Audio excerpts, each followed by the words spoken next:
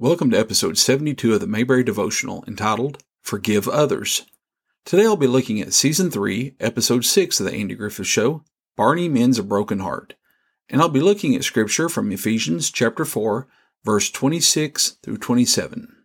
As today's episode starts off, we see Andy going to Peggy's house to pick her up for a date. And we find out that Peggy has company. An old college friend of Peggy's, Don, has stopped by for a visit. When Peggy refuses to leave Don by himself to go on their date, Andy gets aggravated with Peggy and leaves. Andy then stops by the courthouse to find a magazine when he finds Barney, who questions Andy about the evening. Barney thinks that Andy needs to talk about it so that he can get over this hurt quicker. After all, it is therapeutic.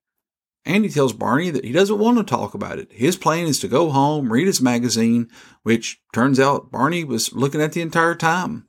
And, of course, we see the wheels in Barney's head start spinning as Andy leaves, and Barney decides that he wants to help Andy out. When Andy gets home, he has to explain to Opie and Aunt Bee why his date with Peggy was just over early. He didn't get stood up after all. When Andy finally gets settled in and starts to read his magazine, we see Barney stop by with Thelma Lou and Lydia. After a few minutes of awkward conversation, it becomes painfully obvious that Barney is trying to set up Andy with Lydia. But even more obvious is that Andy is not interested in Lydia. The evening doesn't go as Barney expects, and he ends up leaving with Thelma Lou and Lydia.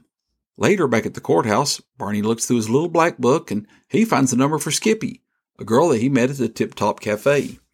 He arranges for her and one of her friends to meet him at the Tip Top Cafe, and Barney goes into making up a story to get Andy to show up. Barney finally convinces Andy to go to the Tip Top because of a tip that Barney received that the owner is selling alcohol. While Andy is convinced that the tip Barney received was false, he starts to leave when Barney's friend Skippy walks in with Daphne. All four of them sit down in a booth and start talking as Barney tries to make up plans for them for the night. Again, it becomes painfully obvious that Andy doesn't want to take part in anything they suggest. And Skippy and Daphne, they start bickering back and forth, drawing attention to themselves and making Andy feel a bit uncomfortable. While trying to explain to the girls how the whole night was a big misunderstanding, a big man walks in who appears to be a love interest of Daphne. He starts questioning why Daphne wasn't home like she said she would be, and instead is out with a couple of squirts like Andy and Barney. The man ends up grabbing Barney up out of his chair, and we see Andy quickly come to Barney's defense. While we don't see exactly what happened to Andy, it becomes pretty clear in the expression of Barney's face that it wasn't too good. The epilogue shows Barney coming into the courthouse to apologize to Andy. When Andy turns around in his chair, we see what happened to Andy. He ended up with a black eye due to Daphne's friend. Andy then explains to Barney that how he doesn't need Barney's help to solve his problems. Barney then tries to explain to Andy how he was just trying to help him out, but I think Barney realizes that it didn't work out as he was planning. Peggy comes in to bring some vaccination records over and drops them off to give to Andy.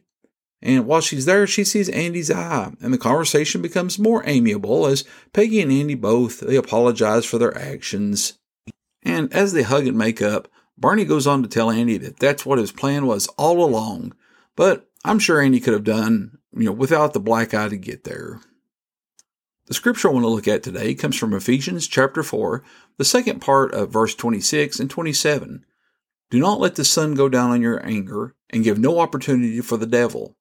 As Paul is writing to the believers at Ephesus, he writes to them of a new life they must live as Christians. In verse 17, he tells them that they're no longer to walk with the Gentiles.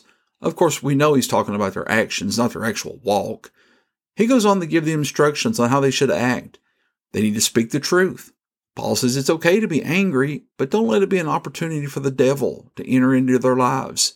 We read in the Bible while Christ was angry once because the money changers that were in the temple, and he turned over tables. But the difference is between Christ and us is that when Christ gets angry, he does it without sin.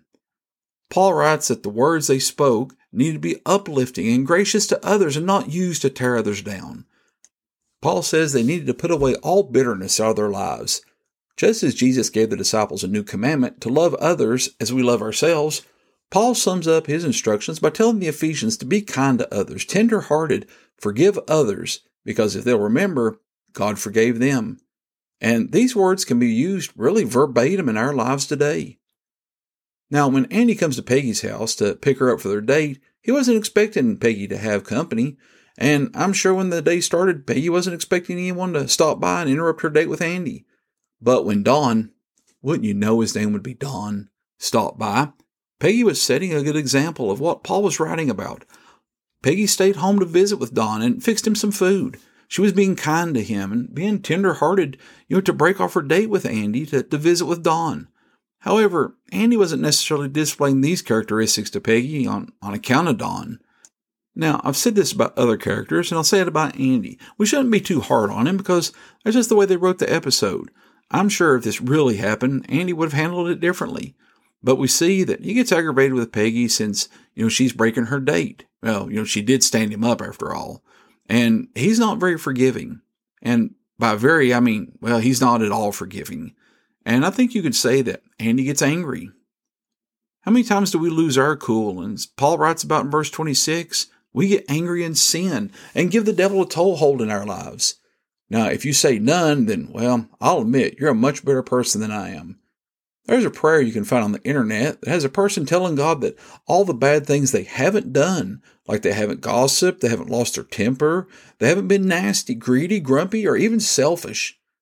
But then the prayer continues to say that they're just now getting out of bed and they're going to need some help for the rest of the day. I'm sure we all know someone like that in our lives who's just like that, and hopefully no one is raising their hand right now admitting it's them. When we get angry, we lose our temper. We say things that are mean, and we don't necessarily mean them at the time. And sometimes that anger can cause people to do things that they're not supposed to, that they're not proud of later. I think we've all seen videos on the internet when somebody gets angry and speeds off in a car and just to see them wreck a second later. Or maybe you've witnessed somebody that's got angry and they punched a wall because of their anger. And what happens? Most of the time they end up breaking their hand. I think those are perfect examples of somebody who's given an opportunity to the devil when they've shown their anger. Paul gives many ways that the Ephesians are to live their lives as Christians, but I think one of the best things he writes is in verse 32 when he says that we are to forgive one another. How much easier would Andy's evening have been if he'd forgiven Peggy? He wouldn't have to answer all of Barney's questions.